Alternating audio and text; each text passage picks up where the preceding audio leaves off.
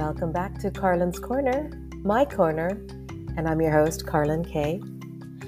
I love to capture memories and moments that inspire me to write. Sometimes they're big events, but mostly they're just everyday, ordinary occurrences. Sometimes they're learning moments and aha moments. Many times I'm just laughing at myself because I am my own comedy show.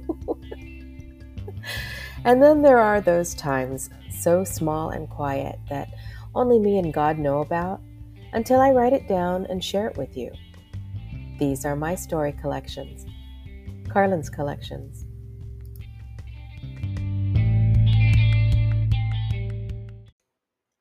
Tooth Fairy, Easter Bunny, Santa Claus, the Boogeyman. When did your children stop believing? How did you tell them the truth? I wrote this story, true story, about 10 years ago, and this was not what I had planned.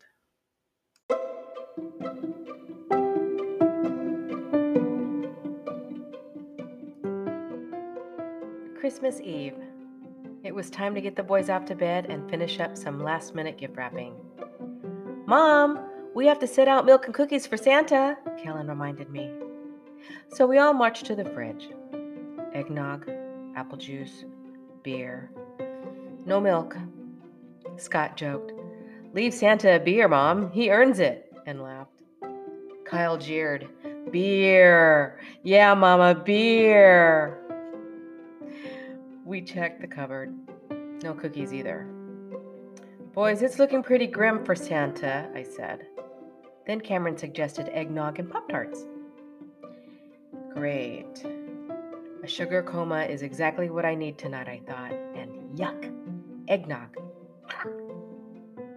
But okay, eggnog and Pop-Tarts it was, and the boys were tucked in bed.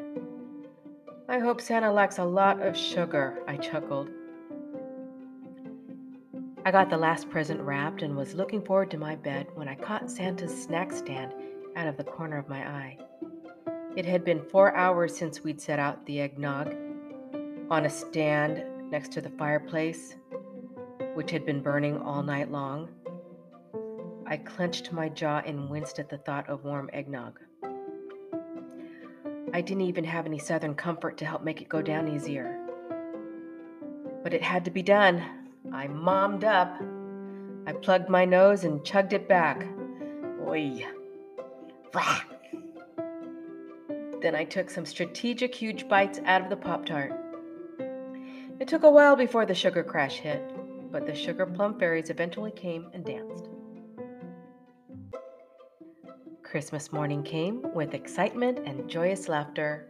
All my gift wrapping art torn to shreds, flying through the air with ribbons and bows. All went well. The boys were content. I melted into the couch, taking it all in. Then, a protest shrieked through the living room. "Mom! You drank Santa's eggnog!" exclaimed Kellen, sitting up at attention and quickly pulling a CYA maneuver. "What? Of course not. Don't be silly. You know Mama doesn't like eggnog." And there was silence. "But Mom, your lipstick is on the mug,"